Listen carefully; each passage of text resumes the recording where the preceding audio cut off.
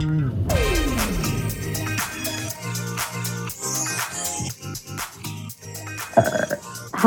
I'm Madonna. I'm your worst nightmare. To rule the world. Why don't you show them what you do, honey? You've never had more fun with anyone else.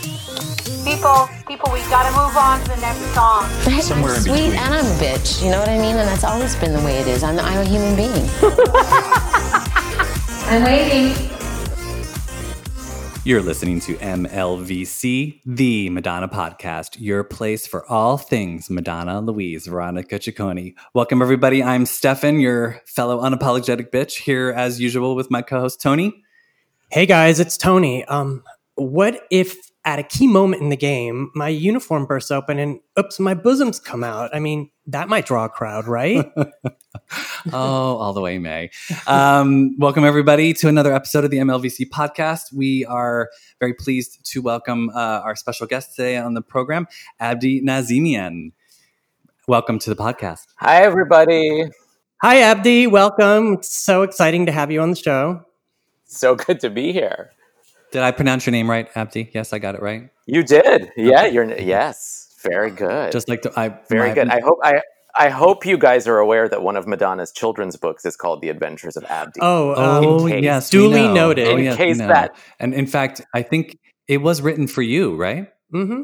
I do have a theory that it was inspired by me, since I was friends with some people in the Madonna camp at the time, and I have an autograph written to me from Madonna right around the time she was writing those children's books. Oh, I have totally what it was. Evidence, and the little boy looks a lot like me. Let's be honest. See, I always thought she came up with that name because she was into like doing a lot of ab crunches, but you know, that's just me. Well, I like your theory better. Yeah, I think so everyone listening, just so you know, Abdi is an author, screenwriter, and producer whose debut novel, The Walk-In Closet, won the Lambda Literary Award for debut fiction. His latest book, Like a Love Story, was published back in June of 2019, just last year, and was chosen as the best book of the year by Entertainment Weekly, BuzzFeed, Audible, and YALSA. Just a couple different places, you know. He's also served as executive producer on numerous films, including one of my all-time favorites, Call Me by Your Name. That's right. I've checked some of the boxes on your illustrious career, right, Abdi? You've checked a few, yes. Very good. Very good. And so, I mean, there's a lot of intersections we can sort of bounce around with. I mean, there's Madame X. We're definitely going to do a deep dive on Like a Love Story. But I sort of want to know, how did you become a Madonna fan? Where did your Madonna journey start? My Madonna journey started in Toronto, which is where I was living at the age of 7. And I saw the Lucky Star video on Much Music. And I completely freaked out. I think before that, I was obsessed with Olivia Newton-John, and overnight, I forgot who she was. And Poor Olivia. Poor Olivia. I know. I mean, still a classic. But I don't know what happened. It was like something about Madonna communicated to a very deep part of my soul, and I just became really obsessed. I mean, I made my parents take me to the Virgin Tour when I was 8 years old.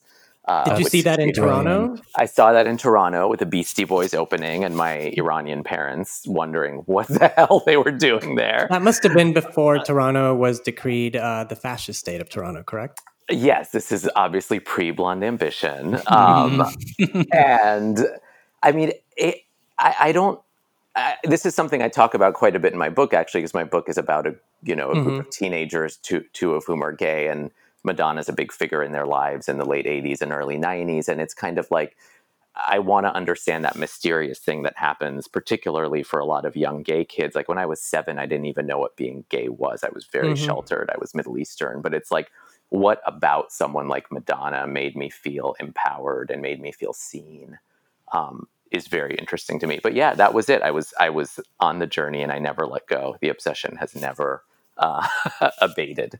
I'm so jealous you got to see the Virgin Tour. Like I came to Madonna after Who's That Girl tour had wrapped, or around, I guess, around the time that maybe Who's That Girl had just come out, the movie and the tour. But Sure. I wasn't like, I guess I just wasn't aware that she was like singing in stadiums that you could go visit. Yeah. Did you see Who's That Girl or no? No, I have a vintage Who's That Girl t-shirt that slightly fits me. It's a bit of a crop top, but I'll still squeeze myself into it because it's vintage. As you should. Yes. I did go see the Who's That Girl tour at the Astrodome in Houston, Texas, and I was so far away, so far up that she was literally a dot. But I mean, all she did was run back and forth on that on that treadmill. But I mean, it was incredible because at the time it was Michael Jackson, Madonna, Prince, and I saw Madonna, and it just felt like such an event. And, especially anything that happens in the Astrodome is going to be huge, or it got to be, Oh, absolutely. Yeah. I mean, Who's That Girl is actually the only Madonna tour I have not seen. I've seen every single other show, including a lot of really little. I mean, I've seen her. I went to SNL when she performed, somehow got myself in. Oh, wait, you saw her do her legendary performance of Bad Girl? I did. I was 13 and somehow I was a very precocious young man who loved Madonna. I got myself into a lot of stuff. When I heard she was on SNL, I'm like, how do I get myself in? Oh my God. So pretty amazing. Yeah. I can say I was as precocious as you were, but my family was Catholic, and that meant no Madonna. Never. Well, I was also living in New York at the time, I should say. So when you're living in New York, you know. SNL That's is where it happens. There are ways. Yes. Yeah, it's fun to be able to see her in like this. Obviously the stadium shows. It's amazing to see her, but I love having been able to catch her at small moments. Like I went and saw her when she performed "Don't Tell Me" on David Letterman. And, right. I'm sorry. You said you saw the Roxy. Which Roxy performance? Was the Ray of Light when she came out. I was there too. Yeah, you were there. She touched my hand. She's staring in my eyes, singing in my face. It was amazing. It was magic, and we hadn't heard the songs yet. Correct. Nobody was familiar with what was going to happen.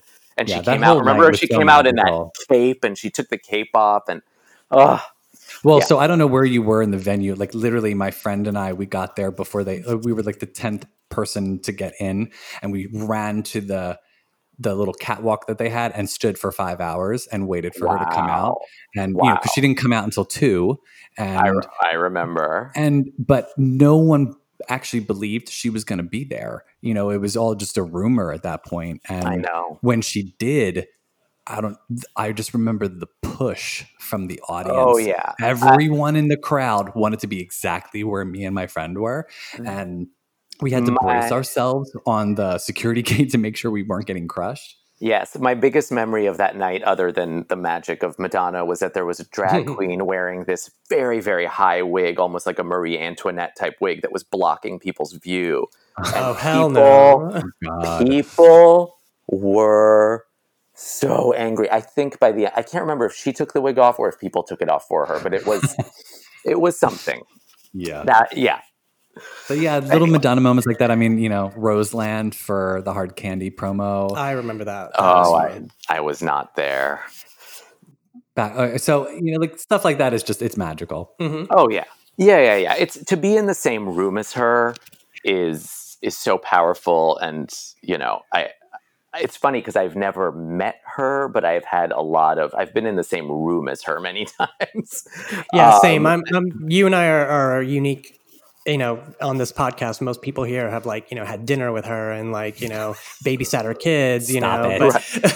I've danced on stage with her, and I had a 5-minute chat with her at Madame X. Did you? Yeah. Wait, did you really? Yes.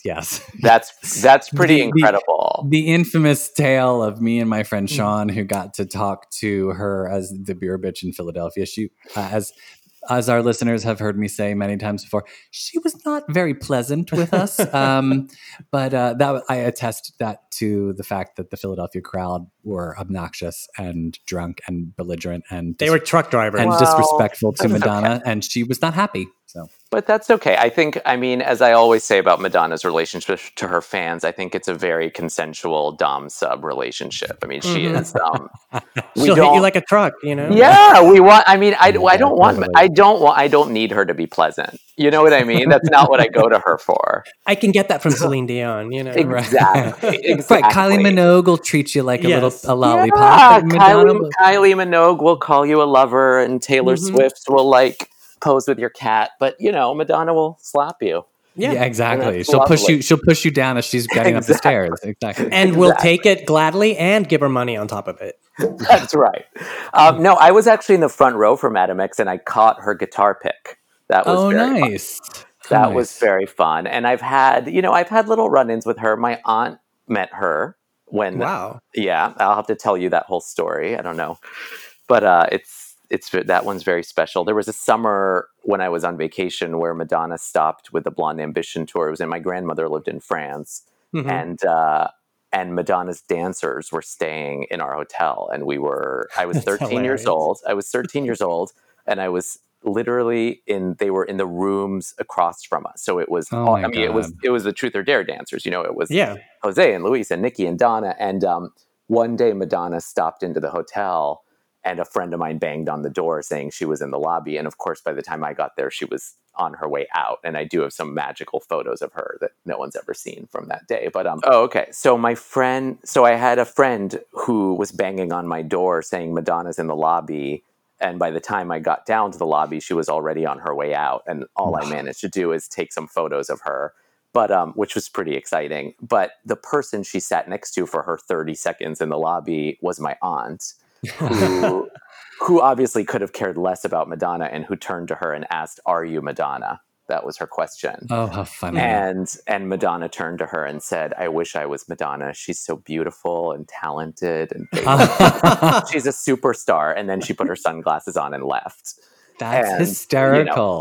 So that story has become like family legend. And that is one of my many brushes with almost meeting Madonna through my life. Well, Abdi, since we are in that space and time, give us your reflections and recollections of the Blonde Ambition tour, which I know was like a huge marker in your life. Yeah, I mean, for me, obviously, I love Madonna from Lucky Star, so from the very beginning, but there's something very special about the kind of 1989, 90 years, because I was 13, 14 at that time, and it was definitely the years where I was starting to understand that I was gay, although I certainly wasn't anywhere near ready to come out. And as I'm sure you guys will remember, it was the height of the AIDS epidemic in the US. It was a time when, for kids like me who were from relatively conservative homes, who weren't, I didn't have access to out gay people or any kind of celebratory depiction of gay pride. It was just all fear and all shame. And so to have Madonna, who was kind of already a part of our home because I was such a big fan, to have her suddenly being so overt in her depictions of gay sexuality. I mean, the Vogue video, Blonde Ambition tour, Truth or Dare. I mean, those were really the first times that I saw depictions of gay men and the gay community that were positive and that were celebratory, and that told me it would be okay to be who I was. And also sorry to interrupt you, but just like think about the insert with the AIDS information in the Like a Prayer. Of course, that never happened from anyone that we looked up to back then. Anyone. And it's funny because obviously Like a Love Story is a young adult novel, though many adults read it and love it, but it's primarily marketed to today's teens. And I feel like one of the things that's been such an honor is not only to tell them about the AIDS epidemic, about ACT UP and the gay community, but also to tell them a little bit about, the impact that artists can have. Because I think people forget in this day and age where almost every pop star is supportive of the gay community, they forget that in 1989, it really was only Madonna who was brave enough to speak out. And people, I think it really angers me when people treat it as if it was some kind of callous career move, when really it was this giant risk that could have ended her career. And it was so powerful. And for me, it's like, I'm Iranian, I'm brown, I look different. And if ever I did see depictions of gay people, they were white gay men. I mean, that's just all you saw. Yeah. So for her to be it was all queer men of color.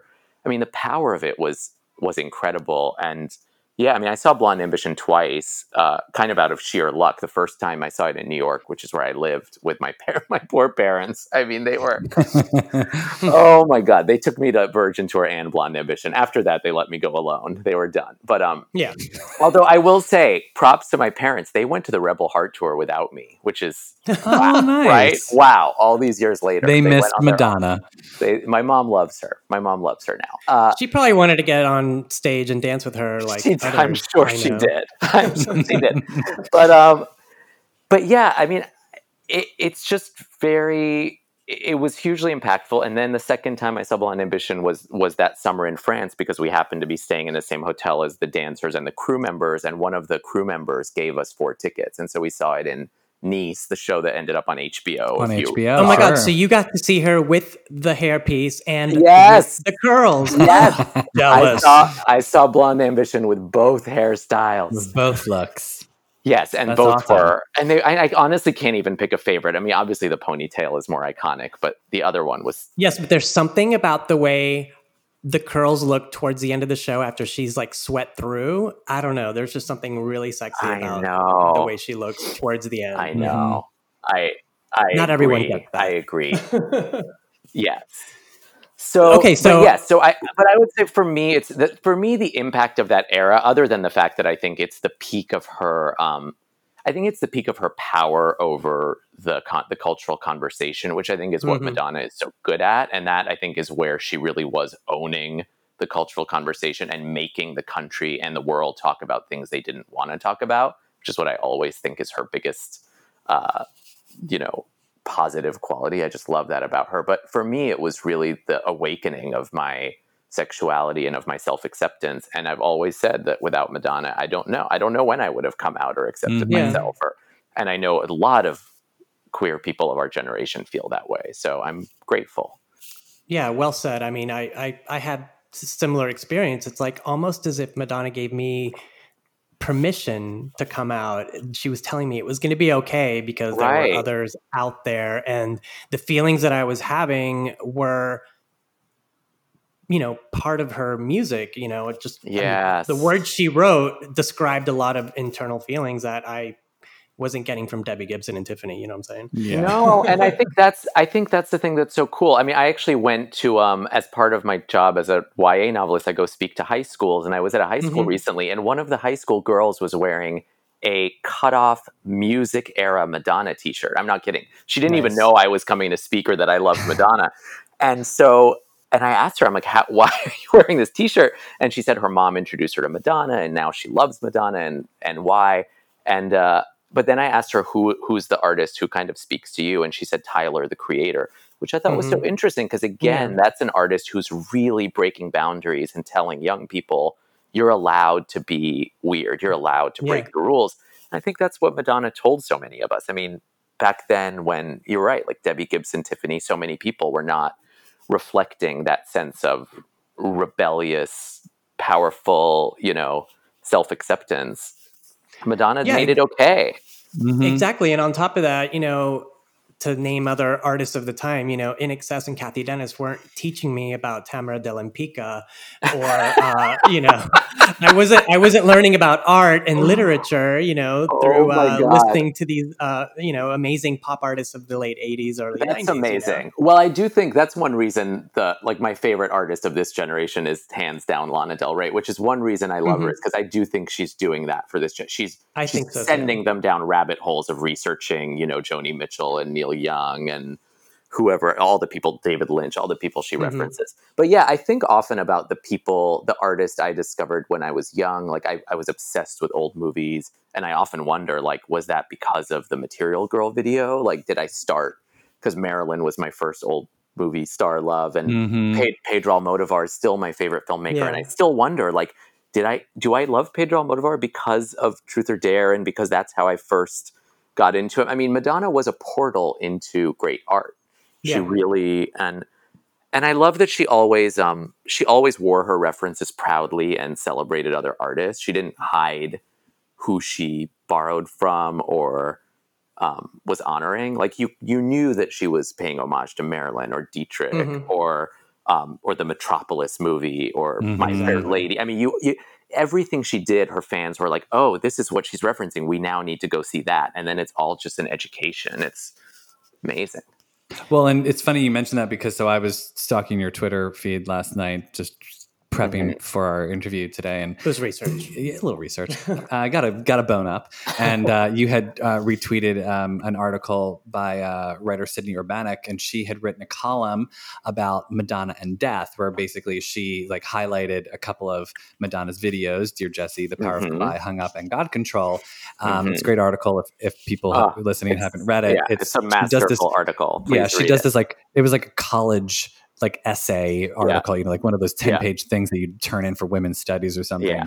And she does a deep dive onto like Madonna and death and how like at the, like no other pop star has sort of talked about the topic of death so much in different ways that Madonna has. And she sort of like highlights it in like using those 4 videos as an examples of like her mom dying or a relationship dying or a physical body dying. And the one thing that I loved the most was how she talked about Power of Goodbye, which is such a gorgeous video and gorgeous song and such an Madonna looks gorgeous. Like everything's gorgeous. One of my favorites.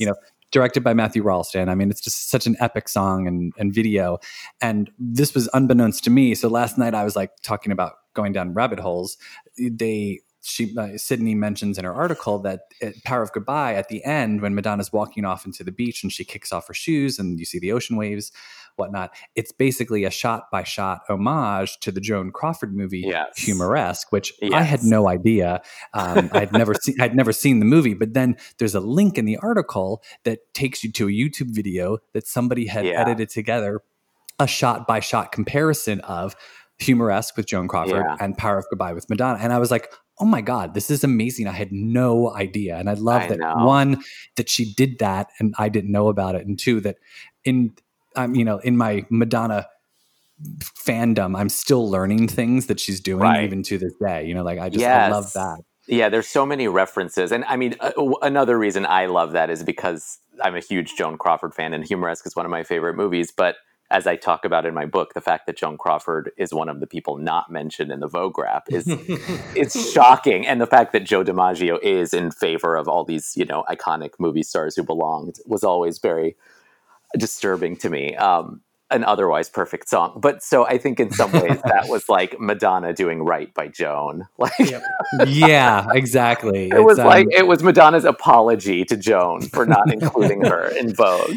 Let's now talk about your very entertaining and heartfelt book, Like a Love Story. I started it several times, and then one day I just picked it up and read it from cover to cover, and I had an emotional journey. Aww. It was so good, Abdi. I'm from that generation, so reading about the summer of 1989 was like, wow, I didn't go through what those kids in the book were going through, but I understood all the feelings, and the soundtrack was exactly the same. Keep It Together was my favorite song, Like a Prayer, and then when the remix is still my favorite remix, and then, when Me it was... too. It's so, it's so rare to hear that. It was like Soul to Soul and Lisa Stansfield, all wrapped up into Madonna.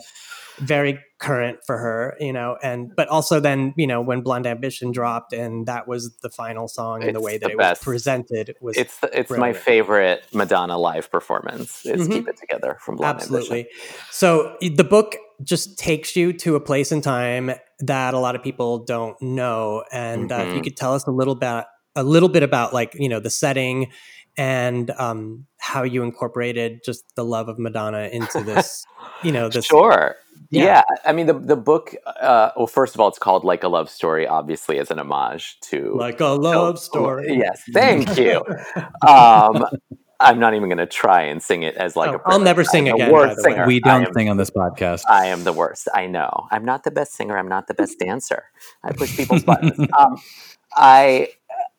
The book tells the story of 3 teenagers who get involved in AIDS activism in New York City in 1989 and 1990.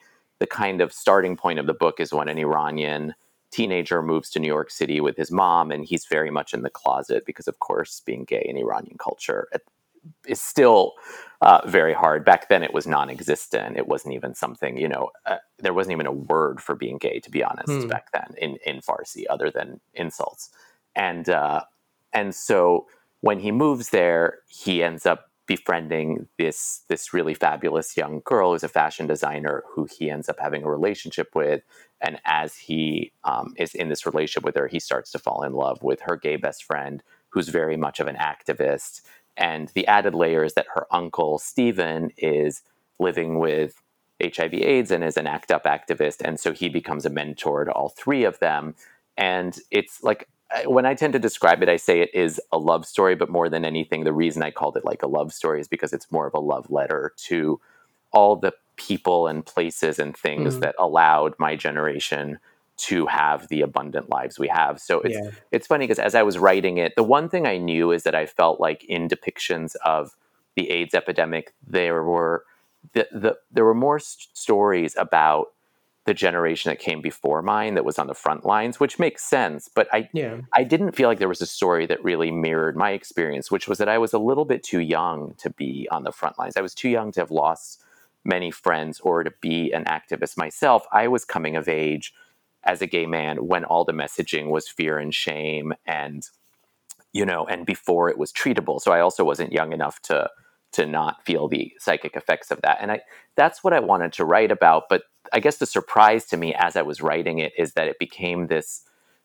slightly more hopeful book than I expected, because I realized as I was writing it, wow, like I have this amazing life, and it's because I found mentors and friends, and it was because activists fought to give me this life, and it's because people like Madonna fought and represented my community and mirrored me back to me. So I think that's where I wasn't planning on having Madonna be a part of the book, to be honest, when I started writing it. That was a big surprise to me. But I think the reason she became such a big part of it is because I didn't feel like I could write about the things that helped me accept myself and helped me, become the gay man I am today without writing about Madonna. It just became so natural. And so, the Iranian characters falling in love with Madonna is a big part of the book. Just like I discovered her, he discovers her a little later than I did. But I kind of described that process of both falling in love with an artist and also how she helps you to see yourself.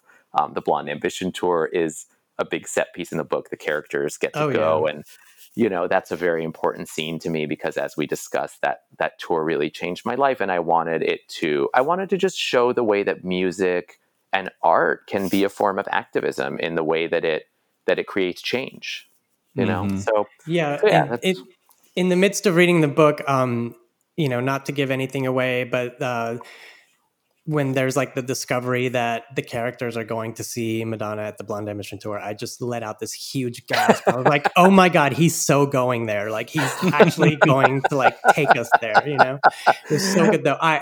My favorite part though, which I feel like it's so well written and it just brings up so much is the part early in the book when Reza, our main character, goes to the record store and buys his first Madonna record. And I'm sure that's like a feeling that a lot of us can really relate to. And I just can't say enough about that. I mean, he's looking through, he sees the record, and then his friend is kind of talking to him at the same time. Can you talk about that a little bit?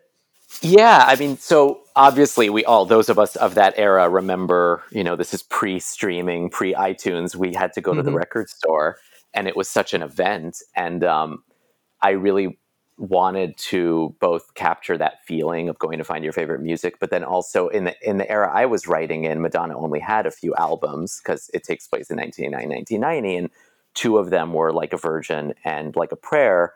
And so the two gay characters end up in a discussion about why does she name her albums Laika. And it's funny because I always remember thinking Madonna was always going to do this. And of course she never did it again. But I was always expecting, right? I know. I keep waiting for her to do it again. Like a bedtime story. Like a bedtime story, like a mother, like a ray of light, whatever. But what I found so fascinating and what I think is very resonant for me is that one of the reasons I think Madonna communicated to a deep part of my soul is because as a young gay man who was very closeted until I was in my early 20s, I was very I was very involved in performance all my life, in performative qualities of being one thing on the outside and another thing on the inside. And that kind of duality of hiding something as you perform something else, I think is exactly what Madonna does and did.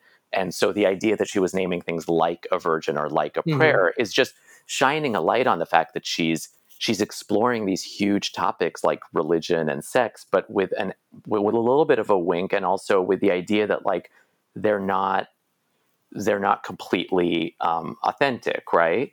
Yeah.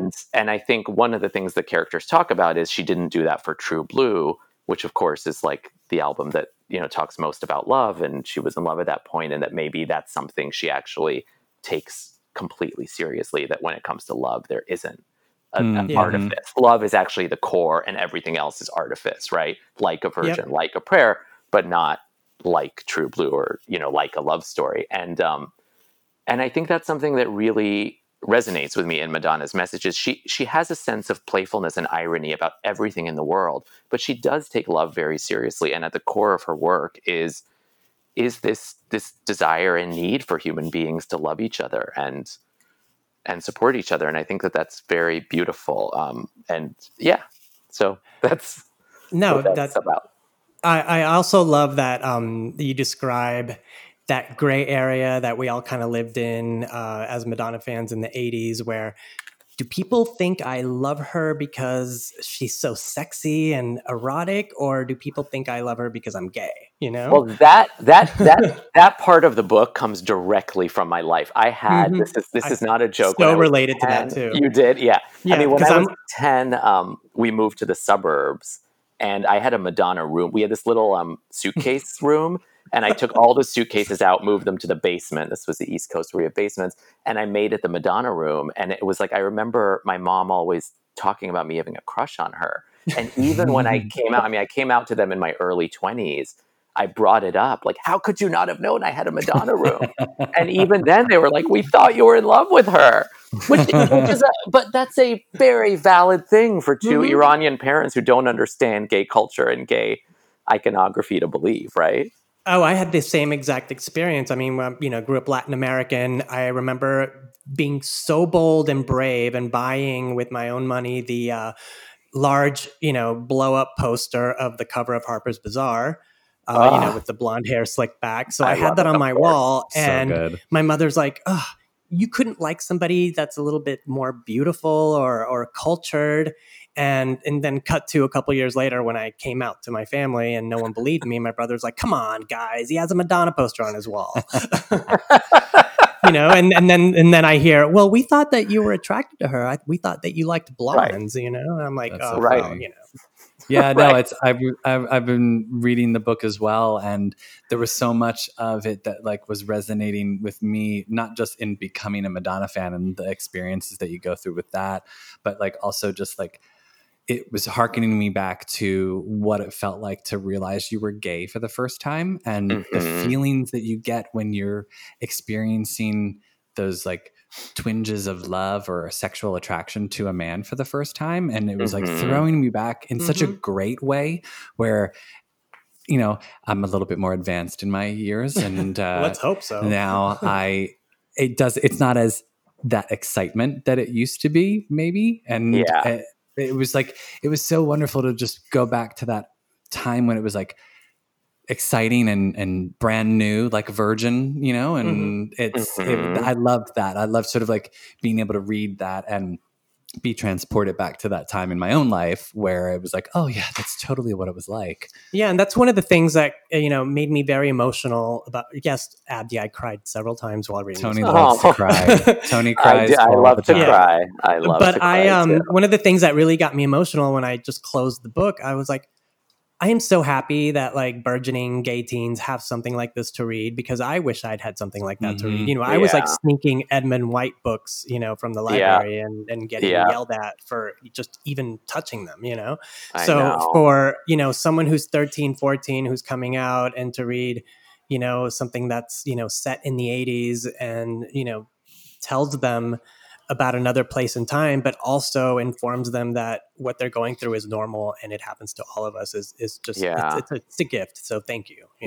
Thank you for saying that. And it's I mean, it's funny because I do think I write these books first and foremost for the teenage me. Like it's like writing the stories that I wish I had when I was young. And then the beauty is when you find that it actually resonates with people today. And I think the sad truth is that, you know, writing about the late 80s and early 90s, it is resonant for kids today because just like back then, you know, there are teens who feel like their voices aren't heard, you know, just like the government was ignoring the AIDS epidemic. We have a government that's ignoring whole swaths of people and putting communities in cages. And, you know, it's just this sad thing that you realize the line between the past and the present isn't so long. And there are kids today who still feel ostracized and still feel like they need to learn, you know, the importance of activism and community and all of that. So yeah, it's been kind of a privilege to tell the story. Yeah. Well, and I think what's great also is that, you know, like just thinking about like how Madonna, like you were saying, Madonna was such an influence on you and you didn't even really realize it maybe at the time, sort of like what was you were responding to. I mean, I know as a closeted gay kid at 15, you know, when Vogue came out in that beautiful video, and I was obsessed with that song and that video the entire year that it was out. And I mean, to the point where, and you know, God bless our parents for dealing with us. If they knew, if they didn't know, just like it must have been quite comical for all of our parents to have to deal with seeing our response to this figure that they didn't have any interest in. Right. And, you know, here's my mom taking me to the Willow Grove shopping mall to buy a suit for picture day. And I'm asking the shopping associate at Oak Tree, can we please find a suit like one of the guys in Madonna's Vogue video? And, you know, like my mom's just standing there letting me ask the sales associate, you know, like I just was not happy with any of the suit options that I was getting, but it was like, that's what I wanted. And I have, you know, because Madonna's putting these people on display and that's what it's like, I want to be like that. And I didn't know why, and I didn't know what I was responding to, but it just like Madonna was making it okay. Yes. And that's what I was responding to. And I also happen to think that Madonna is half the reason why I ended up in New York. You know, like Madonna trouncing through New York and desperately seeking Susan. I was like, that's where I'm going to go. God, no, and what was great about Vogue that Abdi also kind of touched upon in his book is that while, you know, we're discovering Vogue and we're making it ours and, you know, loving Madonna at the same time, the rest of the world was on our side, you know, because it was such a huge hit and it, you know, crossed all boundaries. It was gay, straight, black, white, you know, you name it. And the whole world was behind us loving Madonna. And it was very unique because you don't really see that a lot lately. Yeah. It was, well, there's less, I mean, I guess some artists do it, but now I feel like because of the way art is consumed, there's less people who dominate the entire conversation. There's people who dominate certain bubbles of conversation or speak to certain communities or, you know, they speak to the coast, but not to the middle of the country. Or some people speak to the coast. But back then there were certain artists like Madonna or Michael Jackson or Prince who really did, you know, speak to the entire conversation.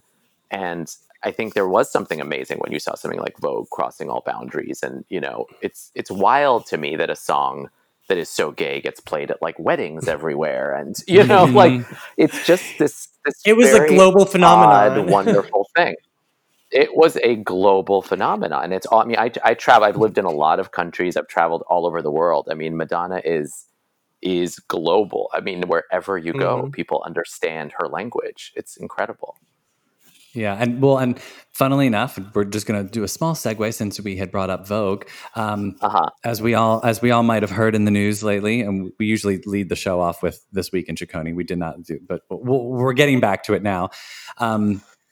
Speaking of Madonna and earth-shattering dance songs, as we all know, Madonna had just claimed her 50th number one song on the Billboard dance charts with I Don't Search, I Find.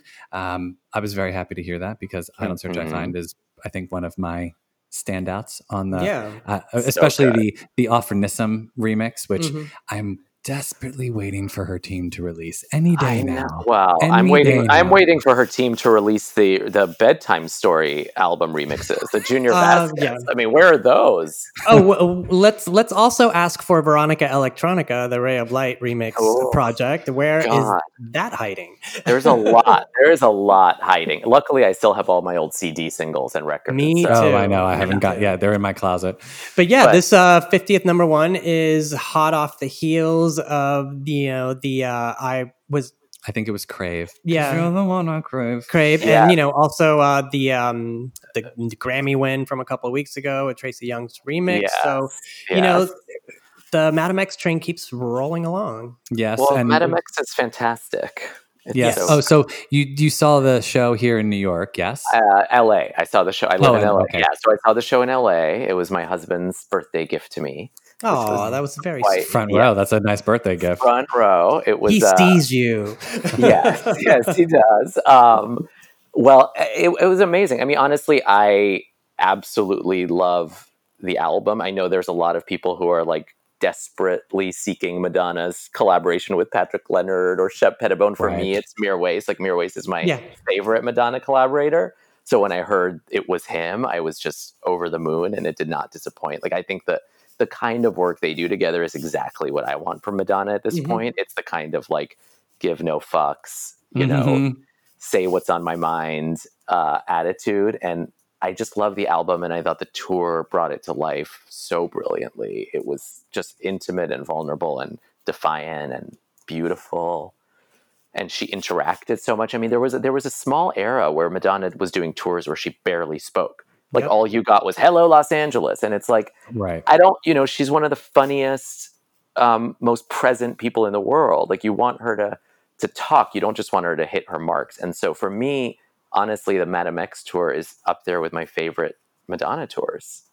I agree. Wouldn't you say, like, as a longtime fan who's seen her live on stage many times, this is the show we've always asked for internally, and we kind of got it, to Madonna to talk to us and sing to us, and we can see her and we can sometimes touch her, I mean, truthfully, the show, I think I really, and I'm a very odd Madonna, because sometimes I'll end up talking to Madonna fans and I realize what they want is the opposite of what I want. But but I think what I would love at some point from her is a version of what Kylie Minogue did with her, was it called the Anti-Tour or the it was basically B-sides that tour. And remixes, Yes. Like what I want Madonna to do is just, I don't care anymore about her dancing or staging or anything. I want her to get on the stage and sing "Love Tried to Welcome Me" and "Gambler" and "Let Down Your Guard." Yeah, like I want her to sing all the songs we love that nobody else, Rescue Me. I love Rescue Me. We got very close. We got no cigar. We got close. Yeah, I mean, give us like I don't know. I want all of those really intimate, vulnerable songs. But I do think this was for me, and I love all the I loved MDNA and I loved Rebel Heart and Sticky and Sweet, but for me, I think after Blonde Ambition and Girly Show, this is my favorite. Well, this is the perfect segue for one of my favorite parts of the podcast, and it's when Stefan assaults you with a quick fire. I don't assault. I'm not Madonna. Oh, yeah. I'm not Madonna talking to people as a beer bitch. I shan't assault. Oh God. Don't trust me. She will not hear the end of it when I speak to her again. But don't you also feel like on this tour, in the context of her talking segments, she's addressed so many things that she's never addressed before. Like she's addressed her British accent. Apparently in London, she made this comment about it, which I thought was brilliant.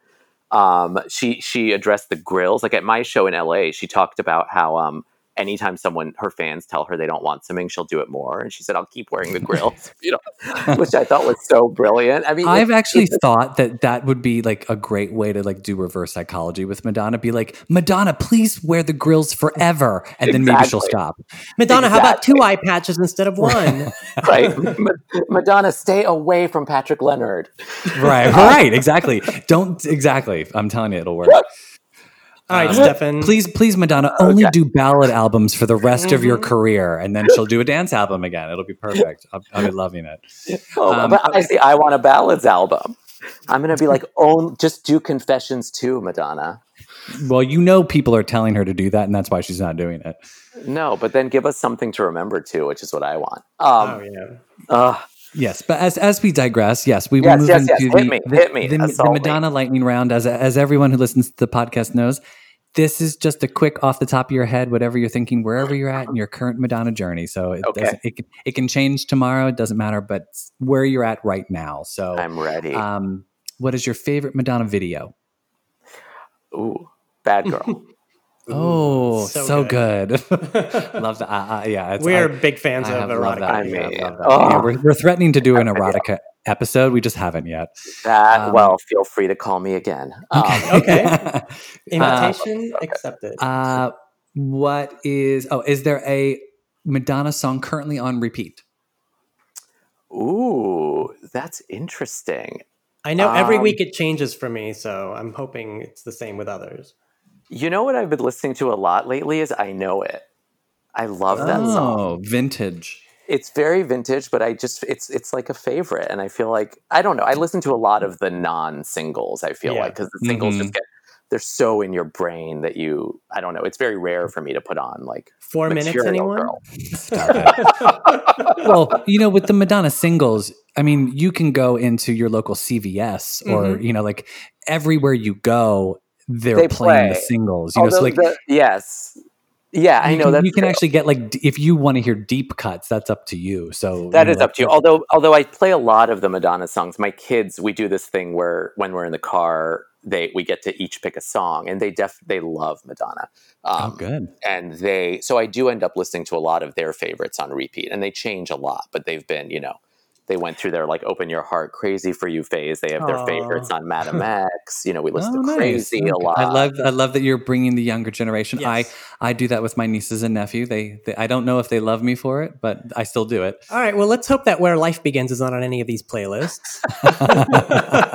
It is not. Can you imagine? Seriously. Okay. What is your favorite Madonna look? Could be from a video, a photo shoot, a tour. Oh, God. Okay, I'm going to go with the look on the cover of the Justify My Love record, the leather cap.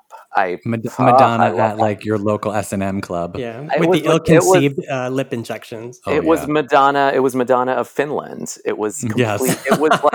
It was like gay. She was working with like gay iconography. It was so brilliant. Yeah, it's basically Madonna doing the door at the Gaiety. Exactly. Oh, so good. And then Tony, you had suggested, I love Tony's addition to the lightning round question. What do you have a favorite piece of Madonna memorabilia? God, I don't know if this counts as memorabilia, but I guess my ticket to the Blonde Ambition tour in the south of France, in Nice, because that was like the summer that really changed my life and put me closer to the Madonna circle than I've ever been. And and I still have it. Framed, yes. Yeah, I still have it. It's pretty incredible.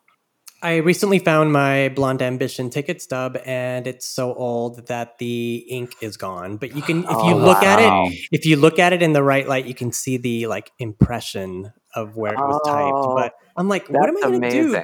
Yeah, what am I going to do to like get this ink back on this ticket? You know what's so cool about the French ticket is that it's not like an American ticket. It's bigger and it has her photo on it. I remember seeing those. It's so much cooler. Like the American tickets just have like type and it all like fades over time. But this is I remember during the girly show, which went everywhere except, 3 dates here in the United States. I remember seeing the tickets from the other countries, and I was like, "Oh my god, these are like frameable. They're huge. How are people putting these in their pockets?" They're not. But yeah. They're okay, so I just wanted to. They're so beautiful. A little non-Madonna conversation quickly before we wrap up. I wanted to know how you got involved in Call Me by Your Name. Oh, so I'm the head of development for a production company in addition to the writing I do. And we were one of the production companies behind the movie. We were, I think, the first company to put any financing into it. And so we were involved in the development of the film over years. And then, eventually when it got made, I got to be an associate producer on it and kind of be a part of the journey. And I mean, that's it. It was incredible. I loved, obviously, as an author, who writes gay novels. That book is beloved by me as it was by many. So to get to watch the journey of that film, I was there when it premiered at Sundance, and to get to see the response that people had and observe that is just very powerful. Will you be involved if they make a sequel? I don't know the answer to that, to be honest. I'm assuming that's probably going to be a couple years down the road because they want to use obviously Armie and little Timothy Chalamet, and I think they want to like age them up. I hope you know the Timothée Chalamet Madonna connection. You do know this? Oh, but we do. I've witnessed it with my own eyes. Wait, what? You saw him in Lola? Okay, so I used to work for the Film Society at Lincoln Center, and Popcorn. He did Popcorn. No, I did not. So across the street from my office is the Film Center, but then there are these steps that go up into where the Lincoln Center theaters are, and every afternoon around between 3 and 4, all of the kids from LaGuardia High School come down and they stand or they congregate in that area and smoke cigarettes. And one day I'm just like, walking out of my office, like, oh my God, Madonna's daughter's downstairs. And I was like, okay, running down there just to kind of look at her from the corner of my eye. And another girl who works with me is like, oh, she's with that guy from Homeland. That's all I remember. Well, that's who he was back then. Right. And then I was like, I don't know who that guy is. Whatever. Get out of my, get out of Lola's, way. But it was, it was very exciting for me, as it would be for any Madonna fan who's grown up seeing Lola, especially as a baby, and then she's got a cigarette in her mouth. Oh my God. But yeah, it wasn't until a couple of years later that I realized that's the kid who was with her, and then I found out that they had dated briefly. Yeah. Yeah. And look at him now. Look at him now. Elio. Yeah, and then cut to him at Madonna's Oscar party the night of, the year that Call Me By Your Name was nominated, and he apparently danced with her that night. I mean, come on. You got to love that. You got to love that. We'll have to ask him when we have him on the podcast. Oh, yeah. Don't you want to know his favorite Madonna look?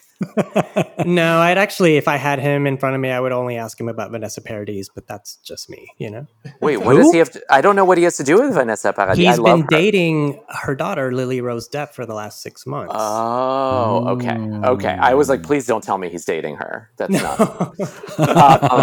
No, but I was just daughters of pop stars. You know what I was just thinking is that the Timothée Chalamet, my favorite Timothée Chalamet look is his harness on the red carpet, which was very Madonna Justify My Love. Mm-hmm. Yeah, very inspired by Gaultier. So there you go. There you go. Mm-hmm. Well, hey, he's going to slowly recreate all her looks on the red carpet. That would be wonderful. I would love that. Props to Timothée if he was able to do that. That would be my God. And meanwhile, when is Lola's album coming out? I'm still trying to figure out what she does. I know she's an artist. I just don't know what her discipline is. She's currently starring in the Madame X show in the Frozen number. It's such a stunning number. Yeah. And unexpected. So good. God. Tony was crying. Of course. Oh, who could? All 4 times. Yeah, all the time. All the multiple times that we went. Tony saw it 4 times? Yes, accidentally. I only planned to go. Actually, I only planned to go once, and then didn't think I was going to go at all because of the way that the ticketing rolled out. But let's we don't talk about that. We don't talk about that. God, I'm so jealous. But yeah, I entered the icon contests. And she was here in Brooklyn for 3 weeks. So I mean, that's all I really... we averaged. Well, I went 6 times. I didn't think that was going to happen, but God bless Philadelphia. Yeah, we didn't plan this. I didn't. I was going to go again with my friends, but then because we were in the front row, I was reticent to kind of sully. You can't. Although I have to tell you, I know you probably want me to go, but speaking of being in the front row, I do want to tell you about... We'll just keep chatting. We'll just keep chatting. But the one Madonna tour experience I had that was really special was that I got to go to the Friends and Family show of the Confessions tour. And it's and they were rehearsing in Los Angeles, which is where I live, and so a friend of mine invited me, and it's unseated, so you just kind of go in and grab your seats. And obviously my friends and I showed up like 6 hours early so that we'd be in the front row, and we were like dead center front row, and I was like singing along to Hung Up With Her. But the thing that made it so special is that right before the show, Madonna comes out, I mean, basically, I think in like sweatpants, and like her hair is up and she looks tiny and just very, normal. And the artist at work. Right. And she gives this little speech to us, and she's, she basically says like, thank you for being here. You guys are our first audience. We're really happy that you're here. And, we hope you like the show. And she's just very small and little and using the small voice.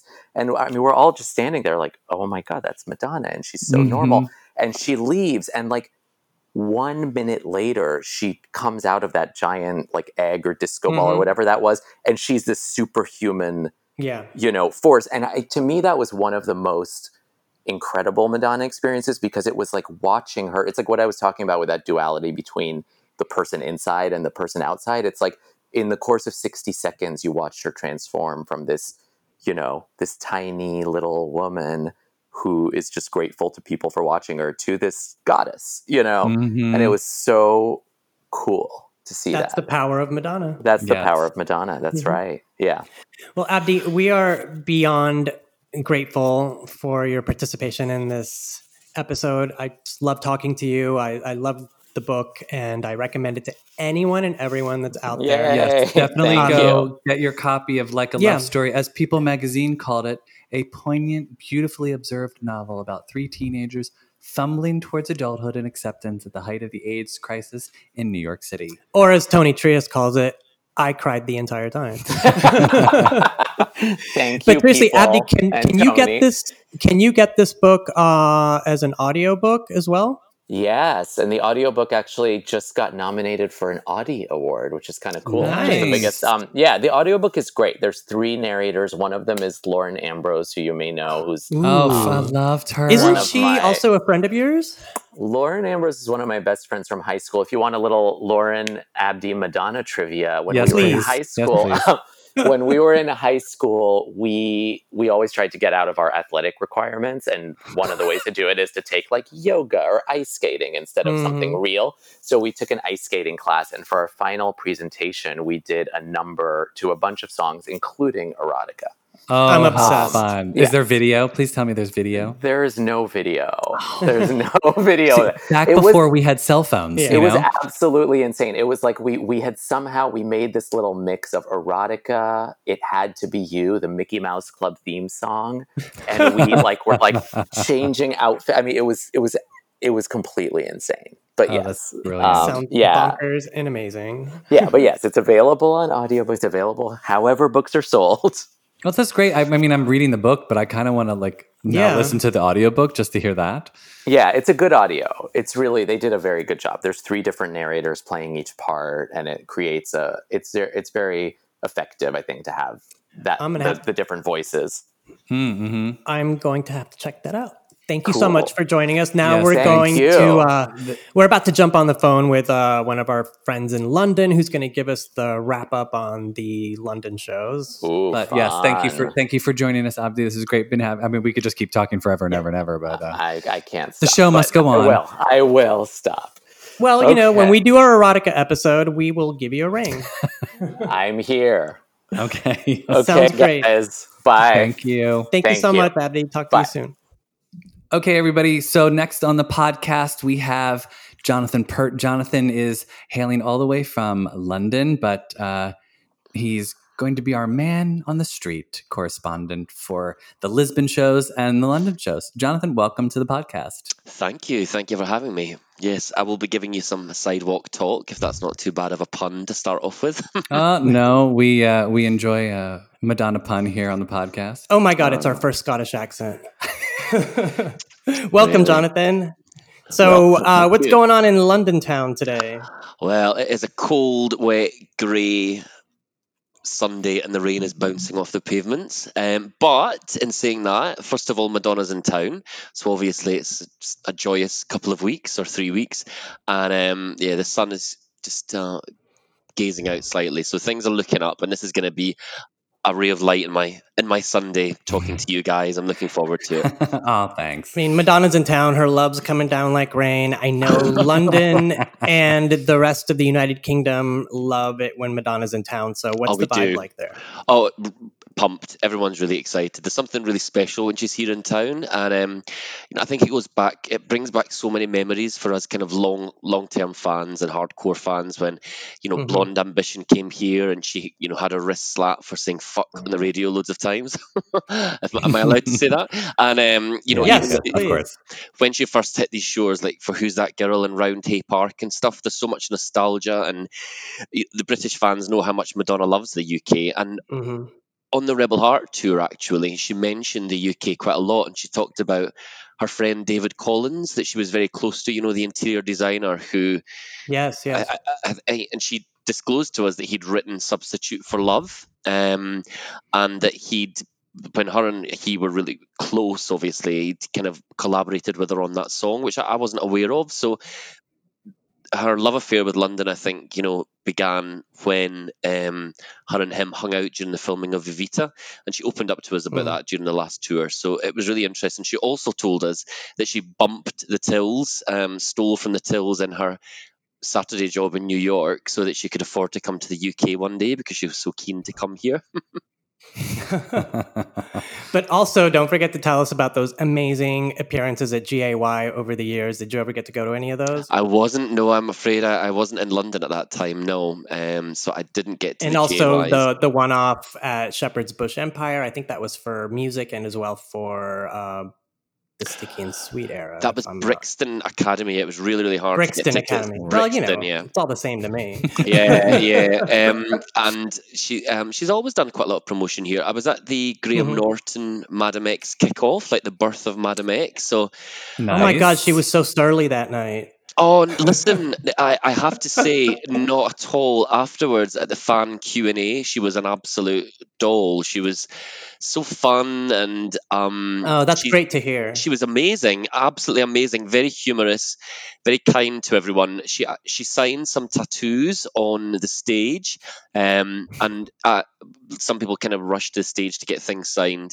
and I didn't have anything with me for her to sign, but I walked towards the stage and she saw me and she went, "Love you," and I was like, I can't believe she just acknowledged me and said that. Like, it's so natural, so kind. There was no need for her to do that. I mean, Scots must do it better, We have our moments. No, but here's the thing. The reason I thought she came off as surly is because I'm pretty sure now, I mean, after what you've just said, but remember she couldn't really sit properly because of her corset? Yeah, her boobs kept spilling up, right? Yeah, her boobs kept spilling out. And but yeah, she had a cute moment with Sheryl Crow, which I really liked to see. So yeah, and when somebody she enjoyed her pink champagne after someone handed it to her. So, Jonathan, you've been seeing a bevy of Madonna Madam X shows, right? You were present at some New York shows in Chicago, correct? Yes, indeed. Yeah, where the hell have you been? All over. So, it started when I signed up, obviously, for the fan, the verified fan kind of headache thing that everyone was cursing. So did my thing with that, painfully familiar. Did my thing with that in the spring. I kind of just had my fingers crossed and prayed that I was going to get to go. And I got word through in due course that I'd had a Crave package for New York, 4th row. So I was obviously thrilled with that. Yeah, over the moon. And it was about her 4th night into the shows. And then, as my lucky star would have it, she cancelled the first shows, so I ended up being opening night, and through coincidence, that was the Tuesday night. Yeah. Well, whichever night was the opening night, the world opening night. I was Tuesday there. night. I didn't have I was supposed to have tickets for the original Tuesday night, and then she canceled, or for the original opening night, and then she canceled. So that the what became the opening night, you probably saw me. I was standing outside hustling, telling everyone about the podcast. Yes, those early days in the Madam X tour, the stuff of legends. Yeah. So I miss spending every week at BAM. I gotta say, taking the train out to Brooklyn and just dreading every single day, knowing that you're going to be up for 19 hours. Oh God. I wouldn't give it away for. Yes. Yeah. Well, so that's what I'm most curious about is the difference between, obviously you were here in New York and Chicago, and then now in Lisbon and London. She's been going on actually quite early compared to her states arrivals. Very much so. Yeah, marked difference with Europe to the States. I mean, New York opening night, I think we were about 10:45, 11:15. Yeah. Hey, that's very early for Madam X. Yeah, absolutely. I mean, yeah, and the Lisbon shows and the New York the London shows, excuse me, have been around like 8:45, 9, so really, really civilized by Madonna standards. Wow, that's like the crack of dawn. First thing in the morning. So that in itself has been a massive difference, and I think there was so much anticipation, and there was some nerves, obviously, around opening night for all of the fans, because none of us knew, obviously, what to expect or how this was going to play out, and it's one of those things that you think, God, I'm rooting for her. Like, I really want this to be a success, because the Madam X album has had such critical acclaim, and I really wanted the theatre to back that up. But I also felt like, if it's going to be Tears of a Clown on a bigger scale, are people really going to get this? And hands up, I'm the biggest Tears of a Clown fan. I went to Melbourne. I won tickets and went to Melbourne the next day on the plane to get to Tears of a Clown. Slept out on the pavement. Listen, that's what you do. That's what you do. You know, yeah. Madonna calls, you get on that plane. Exactly. So I loved the Melbourne show, but I did wonder how this was going to kind of translate for a tour. But obviously, I needn't have worried, because it's been phenomenal. Correct. I think when I got to Lisbon, the big difference was the crowd are less jaded, somewhere like Portugal, and because it's the birthplace of Madam X as well, I think they really had a pride in her being in their hometown. I went shopping during the day in Lisbon, as you do, and I was chatting to some people who worked in the shops, because they were obviously sort of asking, what are you doing over here, and are you visiting, and there was a huge amount of genuine fondness for Madonna in Lisbon, and they loved the fact that her son was playing soccer over there. They also really respected the fact that she's researched her Lisbon history, and she has not just come over and hijacked Lisbon, she's actually blended in and really kind of bowed down almost to their culture.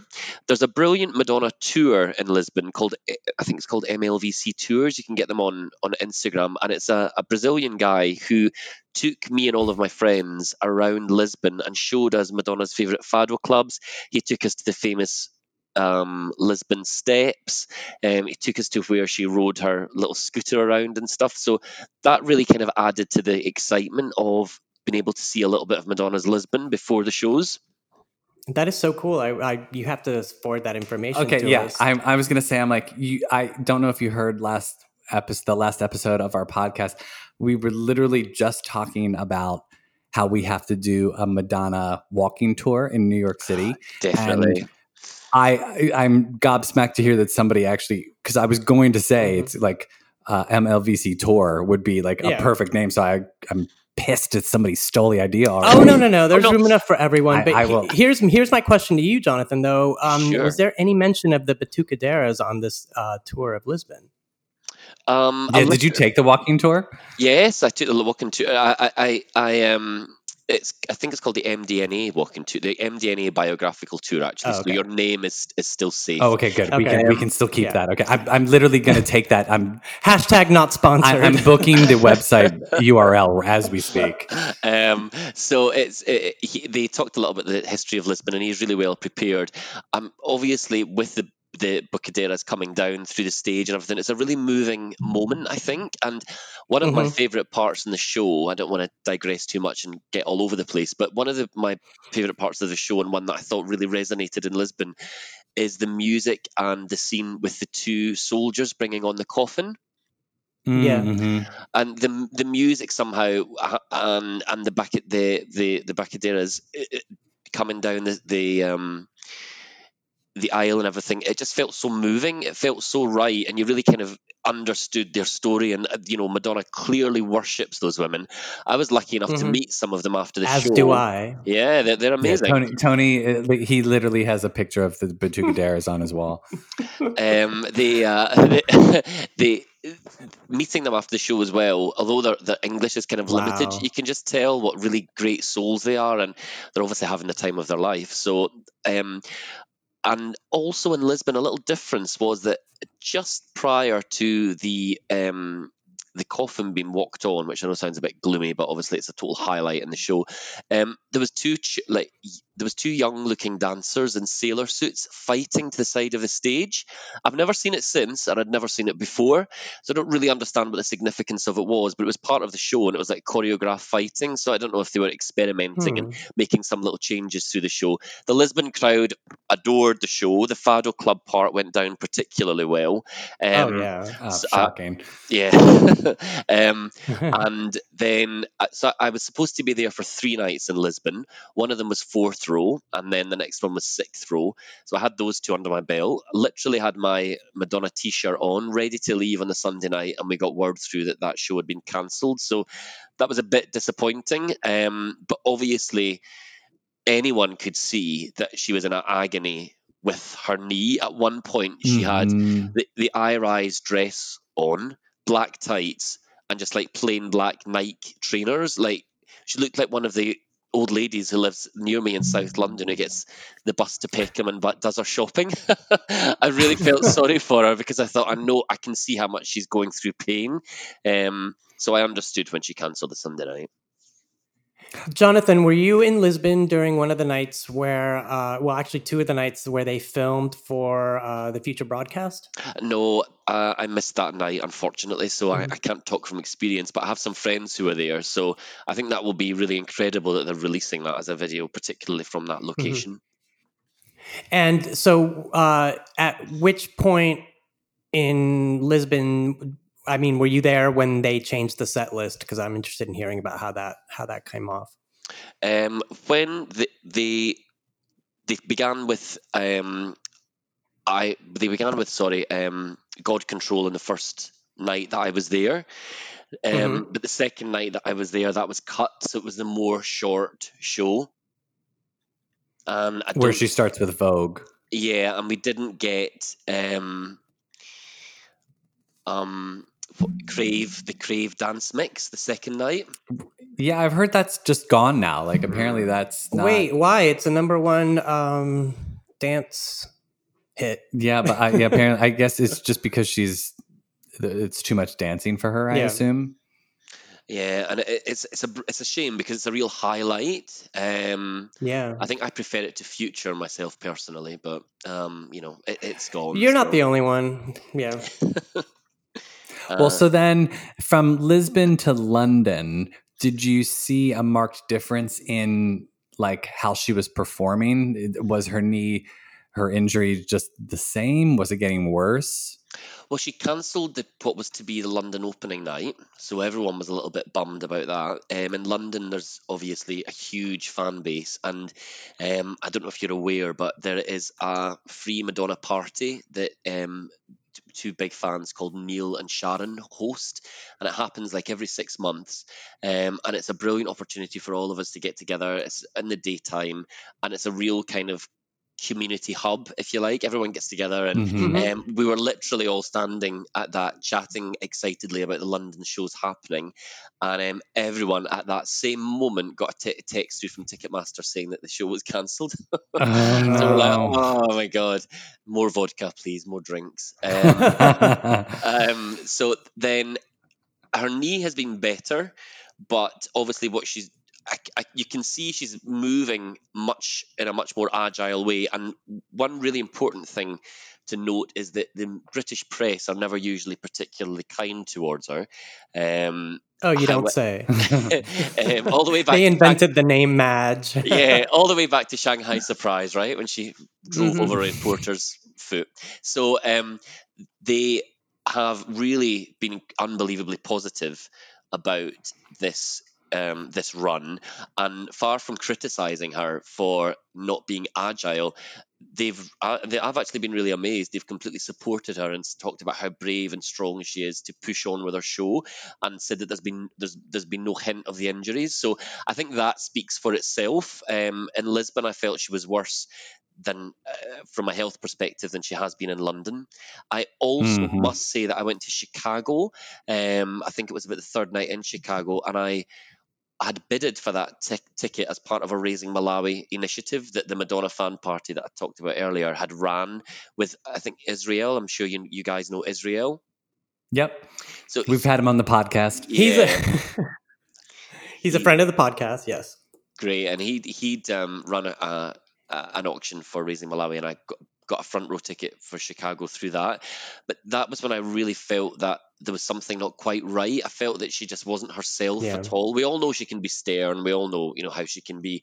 But I just felt that her vibe just wasn't happy at all. I'd actually been to the Thursday night Chicago show, and I'd been fourth row for that. I felt she was in a much better, more happy, outgoing mood. But then when I was there on the Saturday for my front row, I could tell that was when the pain was really starting, and then I think that's when the cancellation levels started to increase. So hopefully the worst is behind her. Yeah. Yeah.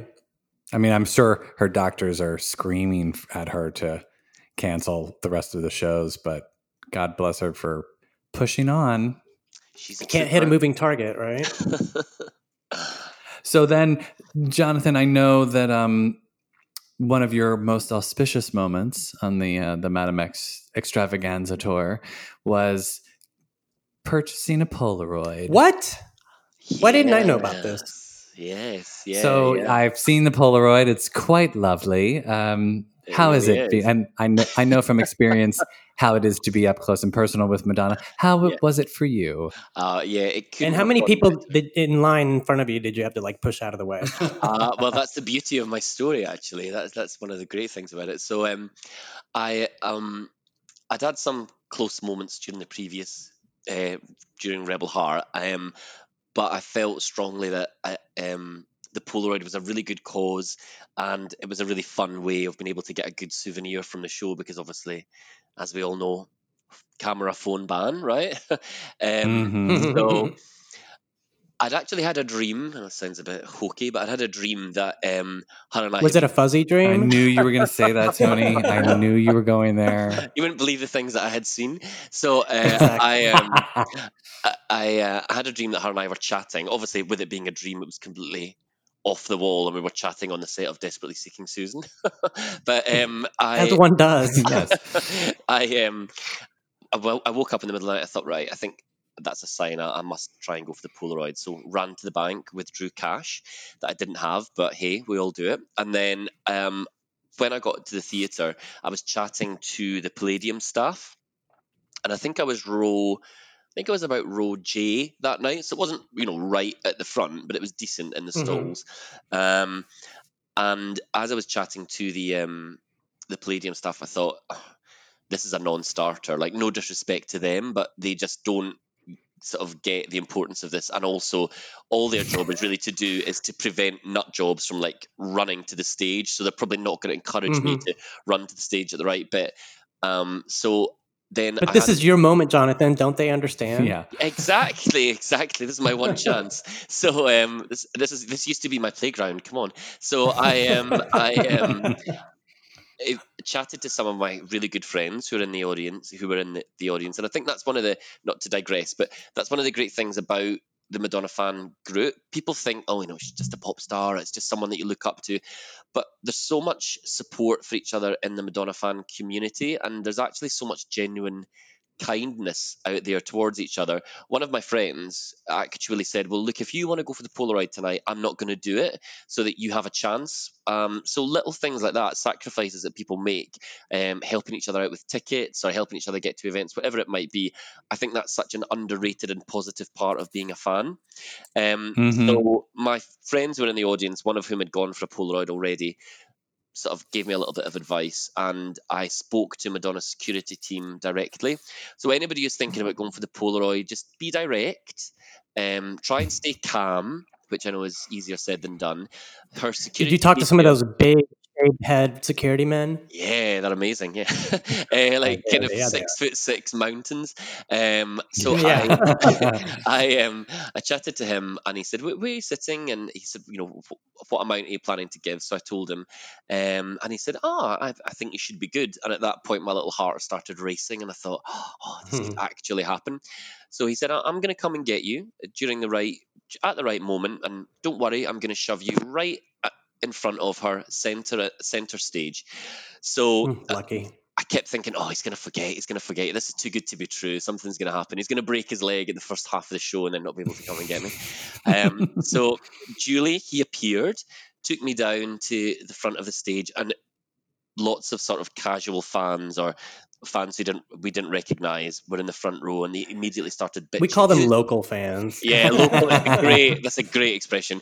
Who's this? Why is he in front of us? Who's this blocking our view?